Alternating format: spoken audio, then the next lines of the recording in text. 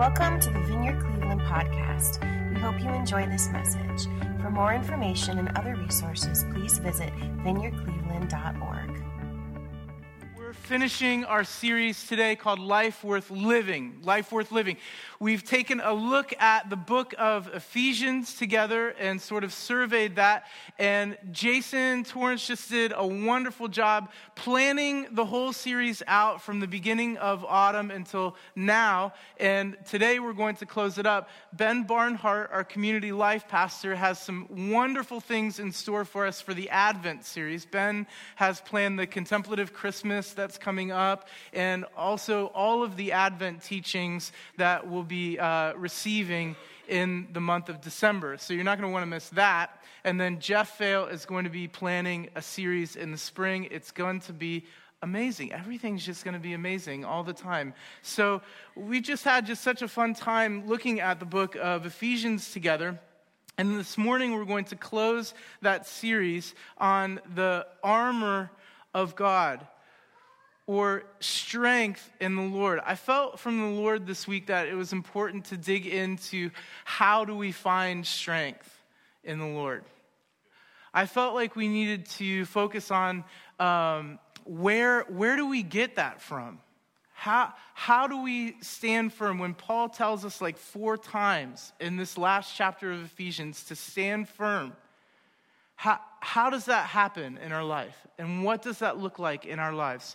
So we're going to be in Ephesians 6, if you wanted to turn or swipe there with me. And I'm going to read Ephesians 6. I'm going to backtrack a little bit to where Jay was last week and then go through verse 20. So we're going to start in verse 10. And Paul writes this to the church at Ephesus. He says this: "Finally, be strong in the Lord and in his mighty power. Put on the full armor of God so that you can take your stand against the devil's schemes.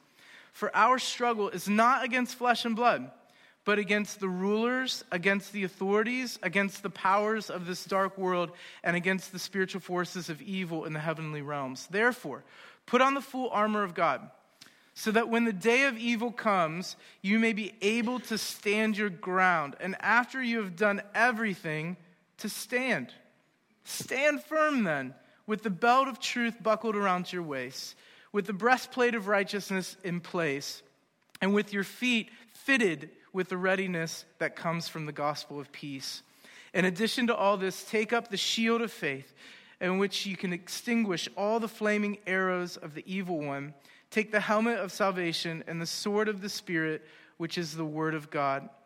And pray in the Spirit on all occasions with all kinds of prayers and requests. With this in mind, be alert and always keep on praying for all the Lord's people. Pray also for me, that whenever I speak, words may be given to me, so that I will fearlessly make known the mystery of the gospel, for which I am an ambassador in chains. Pray that I may declare it fearlessly as I should." Amen. So why do we need strength? Paul says that we're to find our strength in the Lord. And specific times, Paul calls the day of evil when we need to know how to find strength in the Lord. These are times that we all experience. If you have a heartbeat in the room this morning, you've experienced the day of evil. Whether it looks like pressure in your family, in your marriage, with one of your kids, in your workplace, in your health, or in your finances, so that you don't know how to find strength in the Lord. And at the end of the day, we end up feeling like we're getting crushed like an empty can of Diet Coke. How do we find strength?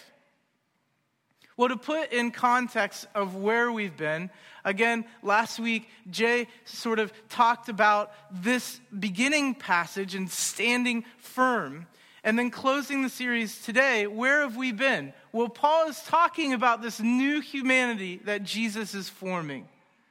In the first couple of chapters, it's like this declaration of God's promises over your life and over my life. He said that you're no longer this, but now you're this. You're no longer darkness, but now you're light. You're no longer enemies of God, but now you're his friends. And he goes on and makes these comparisons and contrasts these two polar opposite ideas until he works towards chapters 4 through 6, where we've been the past month or so. And in those chapters, he talks about the real feet on the pavement type of things. He talks about, okay, so there's this idea, you're a new creation.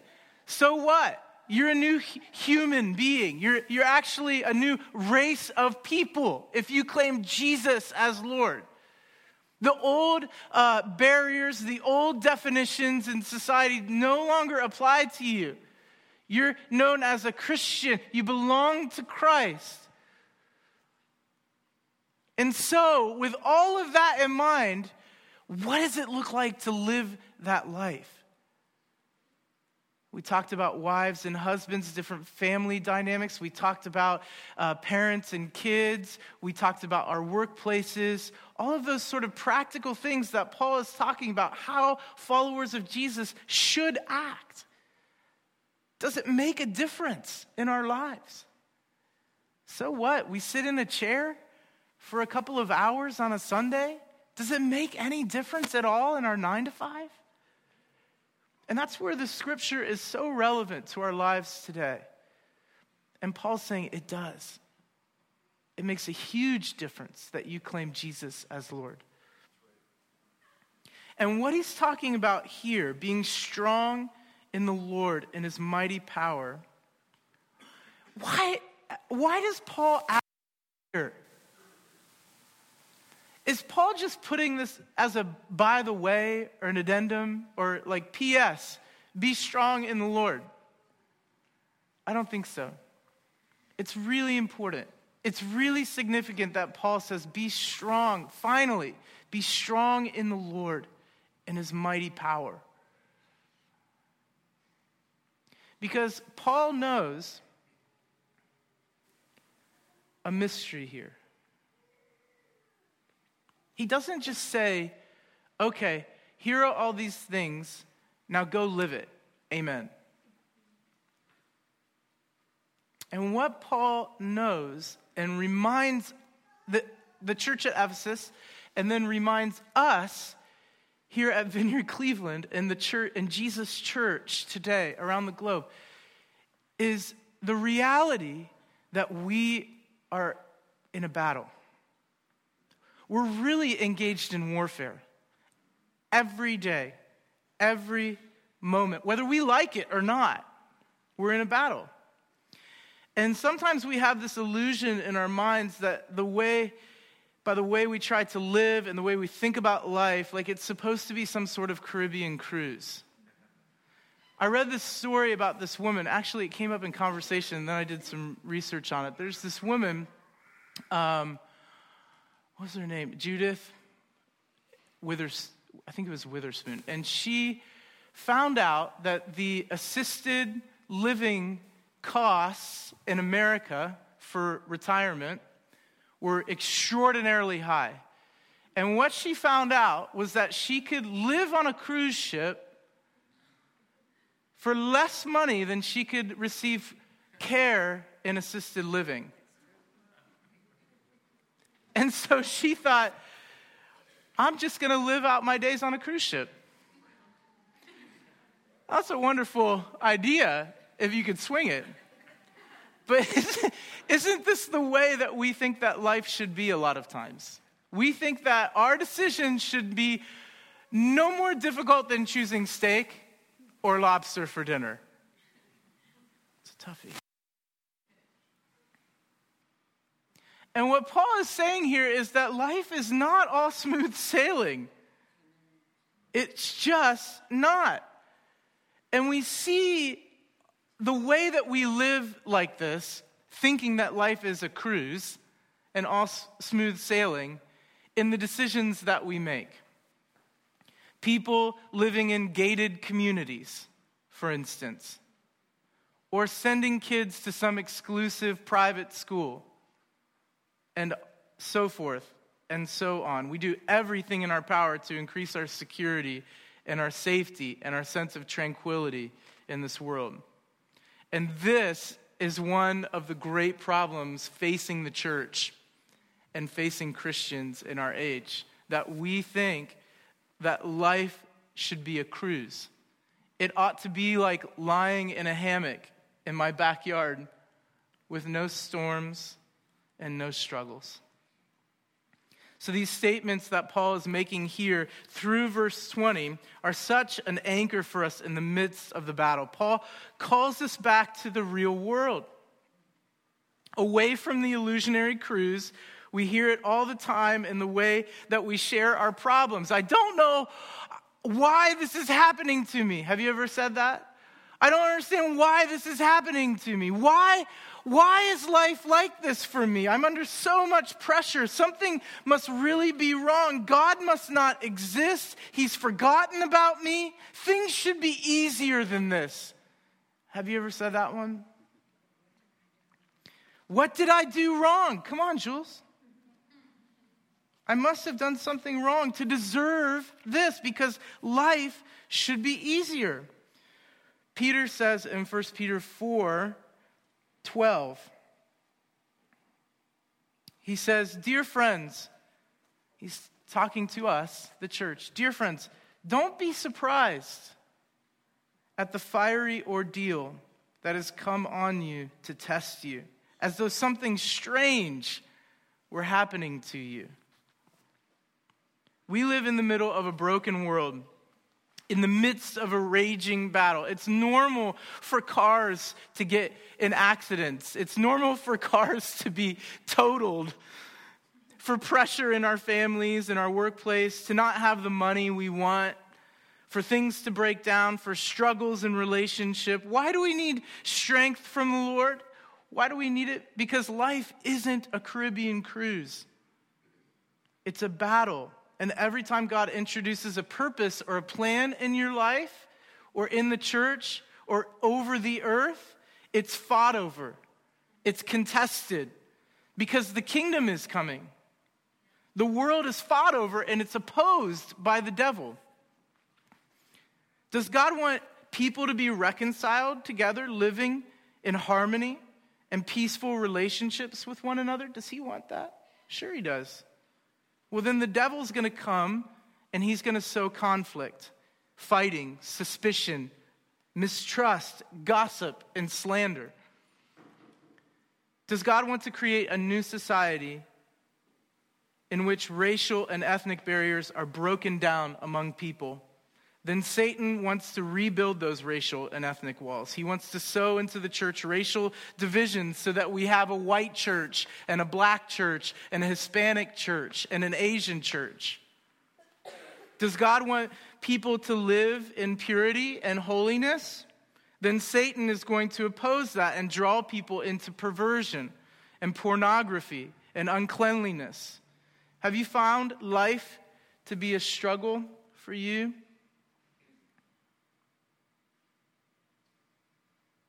If you're in a season where the pressure is really building, the day of evil has come.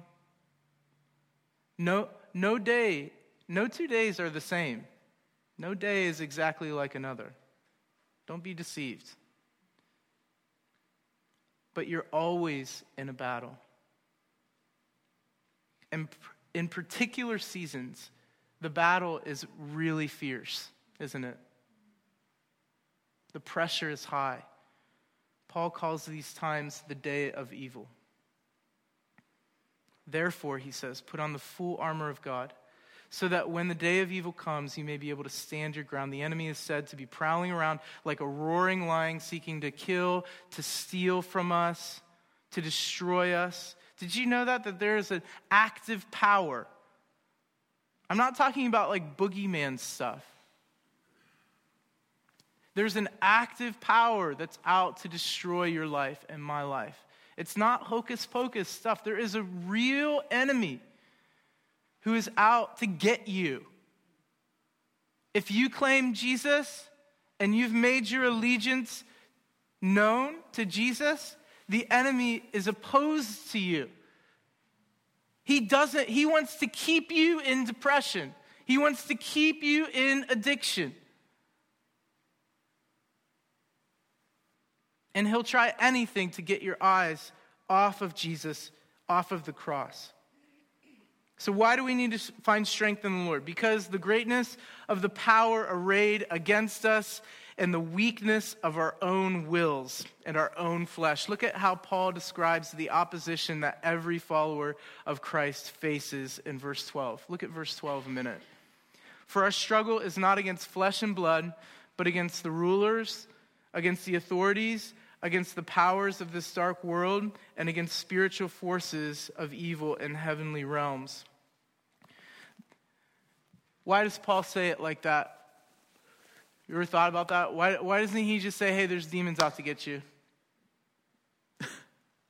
Really?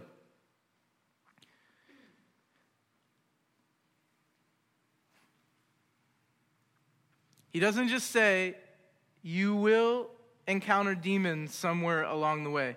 He shocks us into reality by lining up the forces that are arrayed against us. Rulers, authorities, powers, and forces. So in other words, the battle that you and I are engaged in is not with the person that's sitting next to you, husband's wife. It's not necessarily with your annoying coworker who gossips about you. In other words, we're like these forces that are lined up against us. We're like Samwise and Frodo, and we're going into the very heart of Mordor. We really are, truly. The battle Paul speaks of rages, and the enemy uses different ways to stir up attacks. We read all over Scripture that the enemy uses other people to bring accusation or attack against us. Have you ever wondered that? Why does it feel, other than you just have a natural default and chip on your shoulder and think that everyone's against you all the time? I would say that some of that is possibly demonic. Think about it. Does God want you to believe that other people, other creatures that he's created are against you? Does he want you to think that way? Who wants you to think like that? That other people are against you? It's the enemy. Have you ever had questions like that? Why are these people coming against me? I thought this spat was worked out. Why did that person stab me in the back? Satan can stir up people against you. Did you know that? We see it all throughout the book of Job. Remember in Job when Satan goes before the throne of God and he says, I bet you, God, that I can turn Job's heart from you. And God says, you can do whatever you want. Job's heart is mine. I love that guy. And then Satan does it. He uses every ploy to attack Job. He stirs up people to attack Job.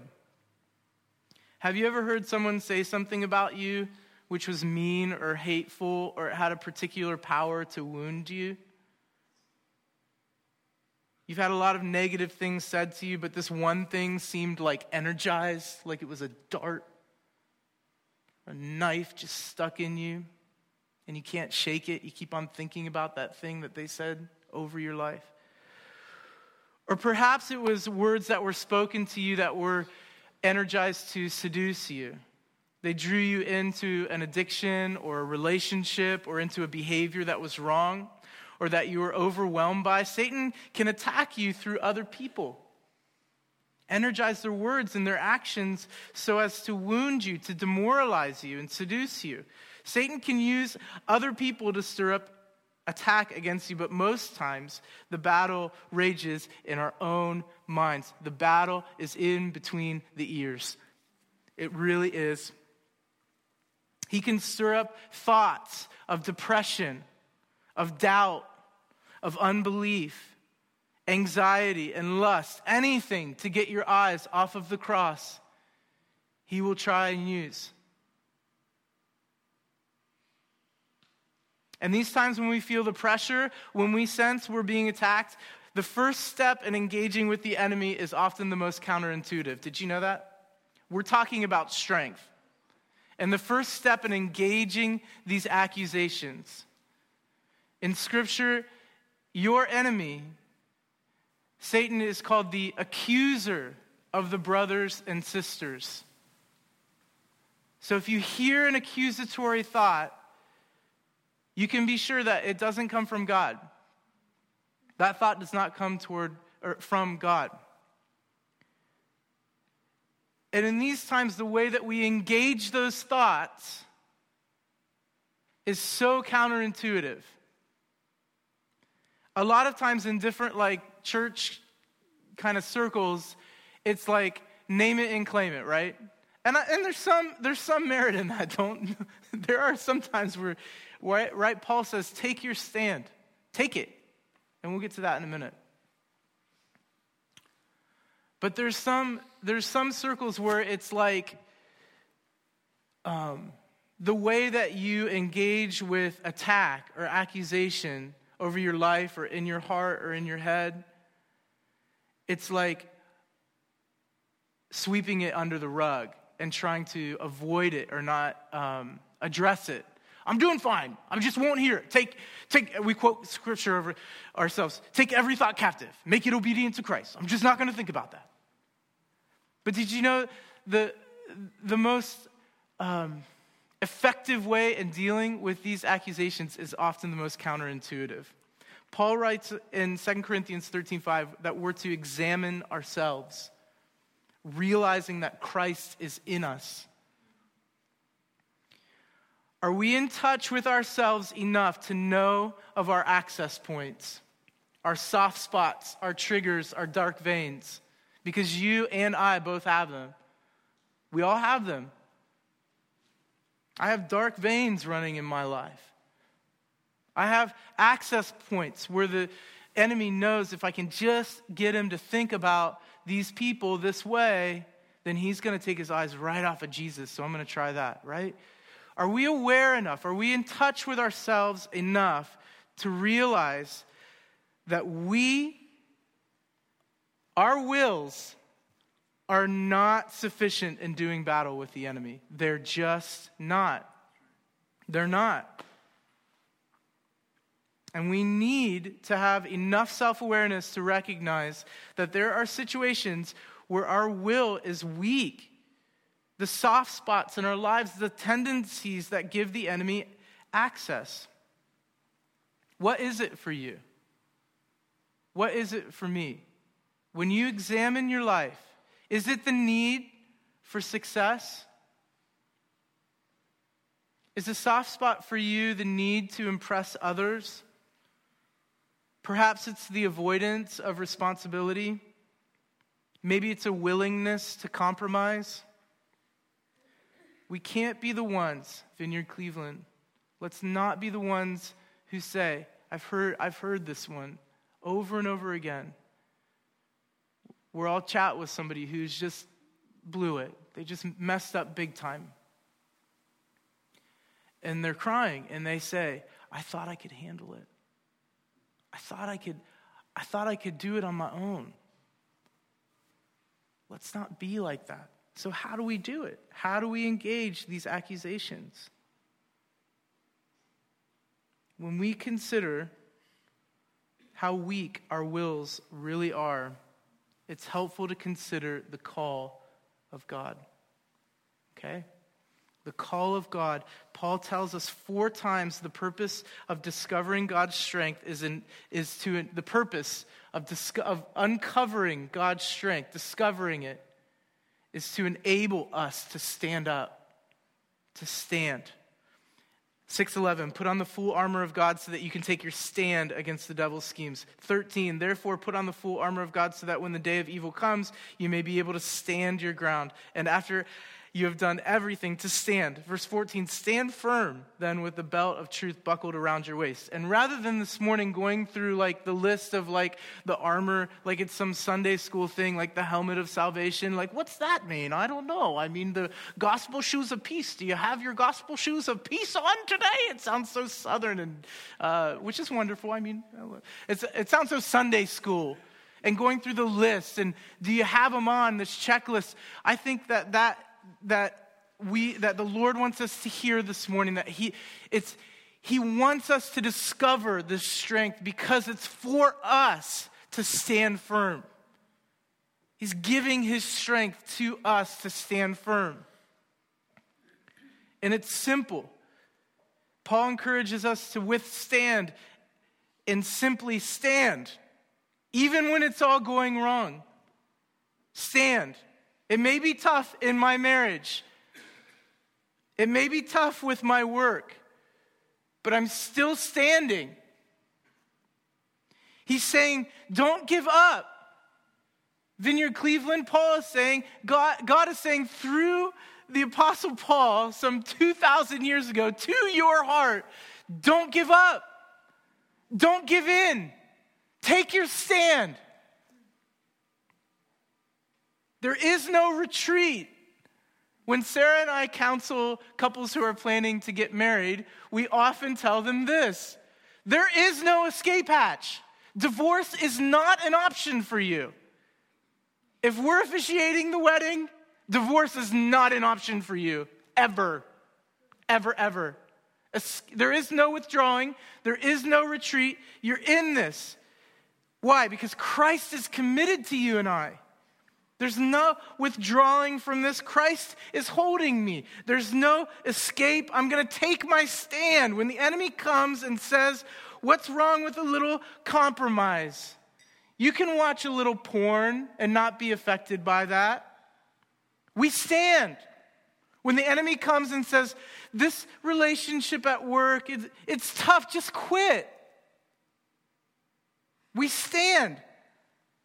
So where do we find strength? When we clearly see from the scripture, it isn't found in us.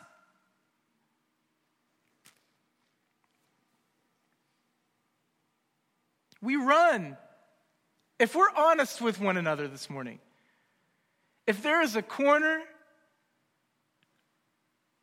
we'll cut it. If there's an opportunity, we'll run. If there's a towel, we'll throw it in. We're quitters. We're compromisers. We're notorious compromisers. Now, I know we like to idealize ourselves, and we like to say, I am the salmon swimming upstream. Yeah, Paul, amen. Tell all these other people. Amen, Paul, tell them. All these sinners, you tell them. Because I'm not like that. I stand. I'm with you, Paul. But the truth is, we compromise all of the time. All the time. We fail in our commitments. Our wills are weak. We give in to our addictions. Time after time after time after time. So that strength that Paul is talking about, it certainly is not found in us. And what Paul has said in Ephesians, what Jason and I really wanted, we felt like God wanted us to hear throughout this whole series, are those two little words that are so powerful. In Christ. The strength is in Christ. It's not found in good intentions. It's not found in better school systems. It's not found anywhere in government. It's not found anywhere else. It's the strength you need, the strength I need. It's found in Christ. Listen to Paul in Ephesians 3. Now to him who is able to do immeasurably more than all we ask or imagine, according to his power that's at work within us. To him be glory in the church and in Christ Jesus throughout all generations, forever and ever. Amen.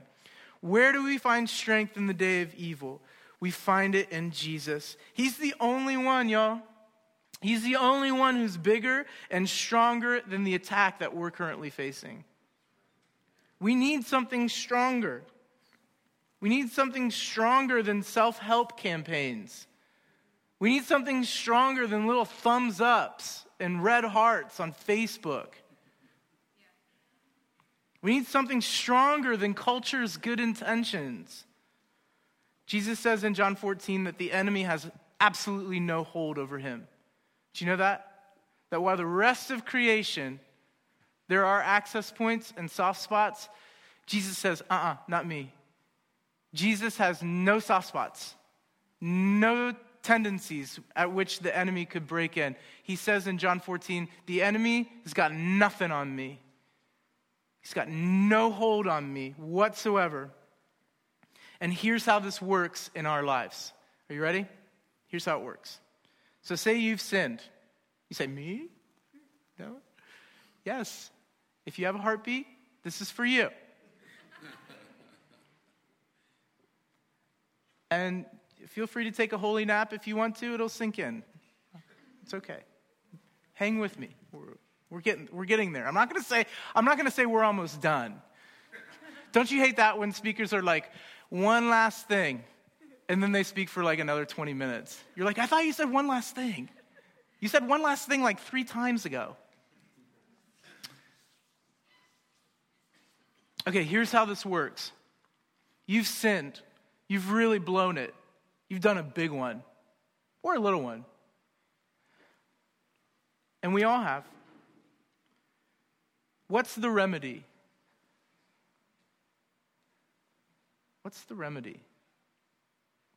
Revelations 12:11 says that they overcame the devil by the blood of the Lamb. By the blood of the Lamb.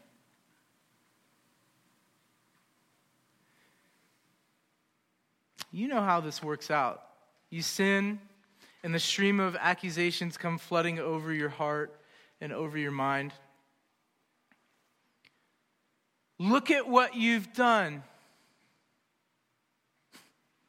Look at what you failed to do. You blew it. You're a failure. You're worthless. You simply can't be a Christian. You call yourself a Christian. You're a hypocrite. You know you shouldn't have done that, but you did it anyway. Who's ringing in with these? These are just a few of mine. Feel free to take any of your own at any. You missed another opportunity to serve God. Here's another area where you're not fulfilling your obligations. You're a loser. You're a loser as a parent. You're a loser as a student. You're a loser as a provider. You'll never stop this eating disorder. You'll never be able to overcome your emotional problems. You've hurt your spouse too badly this time. There's not going to be forgiveness this time. You made your bed, and now you've got to lie in it. What Satan is doing is he's trying the best he can to get you to believe that you can pay for your own sin.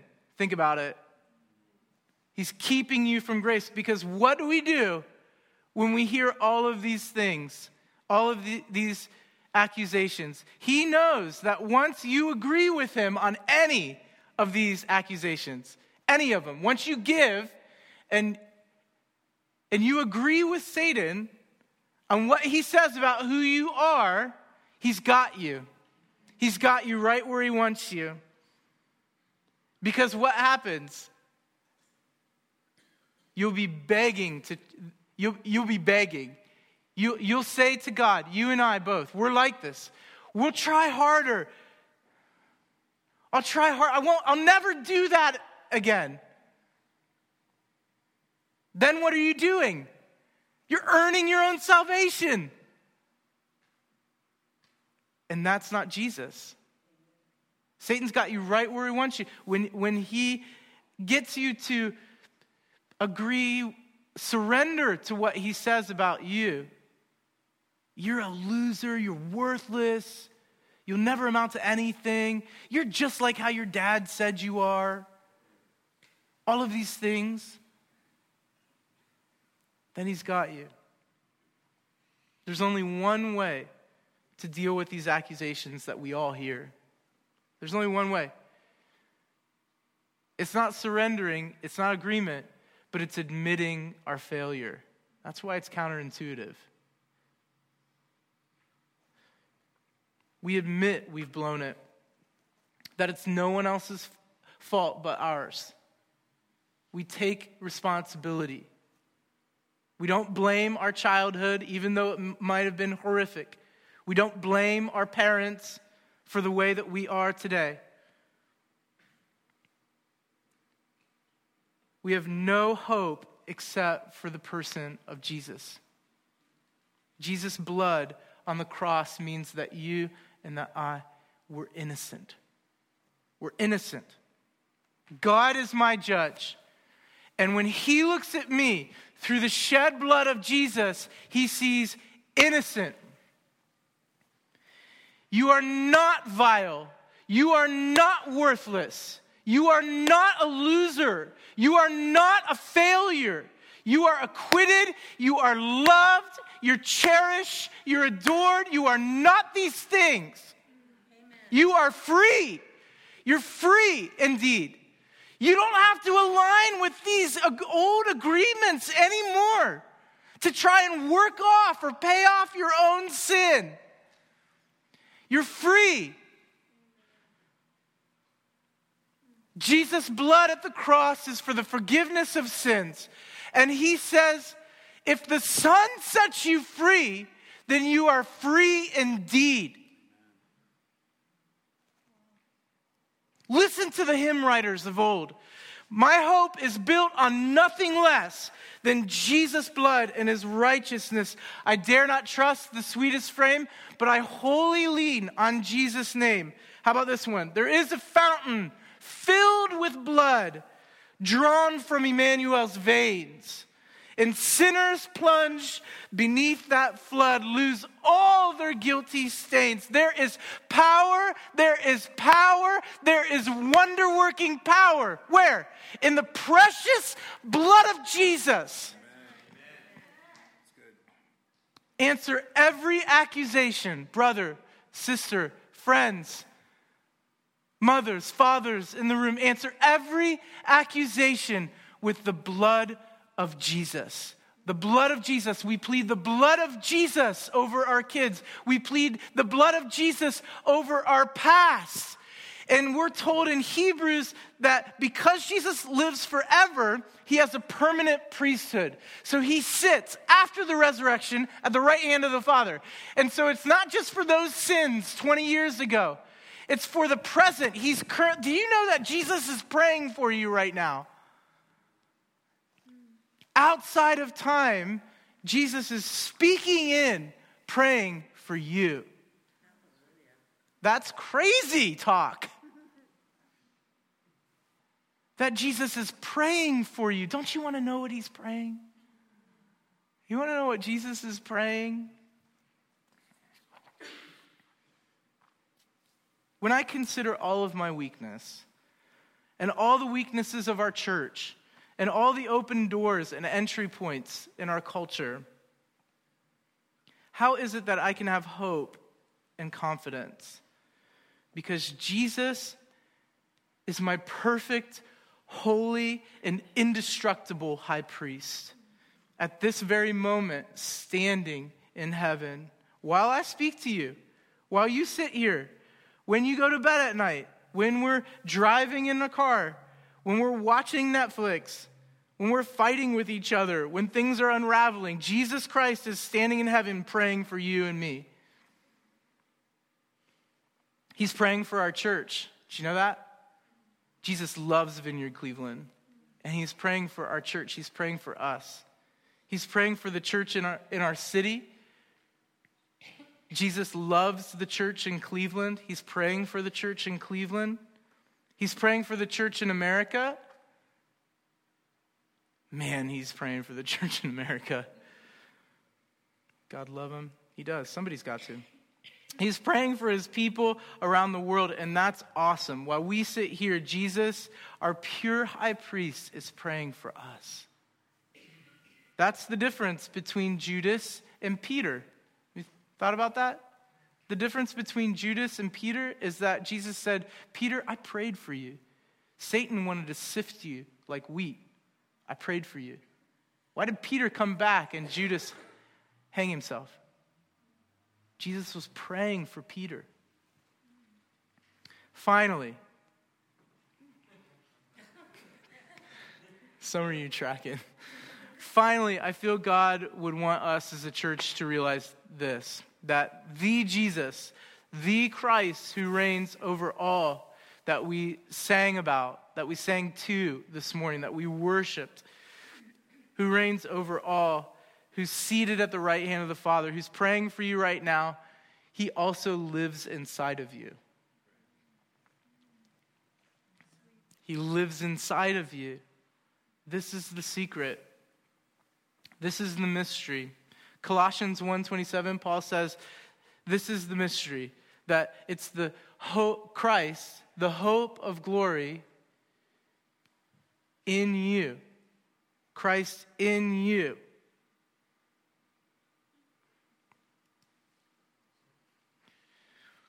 If you've received him into your life, there he is. In you. This is why at the Vineyard we pray, fill me with your presence. Fill me with your, come Holy Spirit, fill me with your presence. And do you know that you and I don't have to fight this battle alone? We don't have to go at it alone. You're not alone. You're just not alone this morning.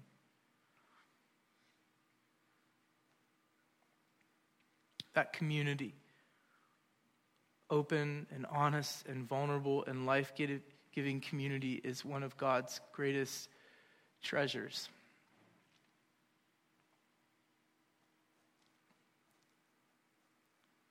We don't have to fight alone. Community is the lifeline that God is throwing us. Over and over in the book of Hebrews, we read, encourage one another. Literally, in the Greek, encourage one another. Literally, put strength in each other. Put strength in. You're not just going up to people on a Sunday and saying, hey, how was your week? My week's fine. How was your week? Oh, I'm doing great. Everything's good. Kids are good. Wife's good. Everything's great. No. When we come into contact with another person who follows Jesus, Paul says we're to encourage one another, literally to put strength in. Put strength in that person. Christ living in you, put strength in that person. I experience this when I meet with you all. You put strength in me.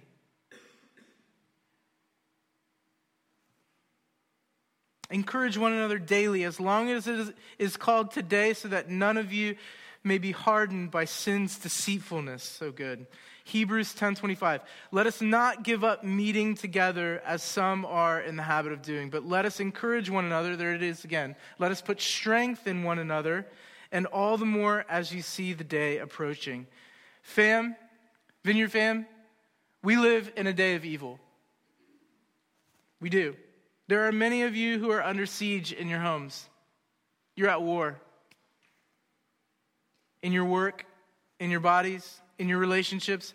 Be strong in the Lord and in the strength of his might, and allow other followers of Christ, allow community to help you find strength in God in your time of need. In the day of evil, allow others to come alongside of you. That's what the church is for. That's who he's purposed us to be. We're going to do ministry now, because I believe that others are here in the room. You're going through attack in your life. You're keenly aware. You didn't need a 30-minute talk to remind you that you're in a battle right now. Would you join me in standing?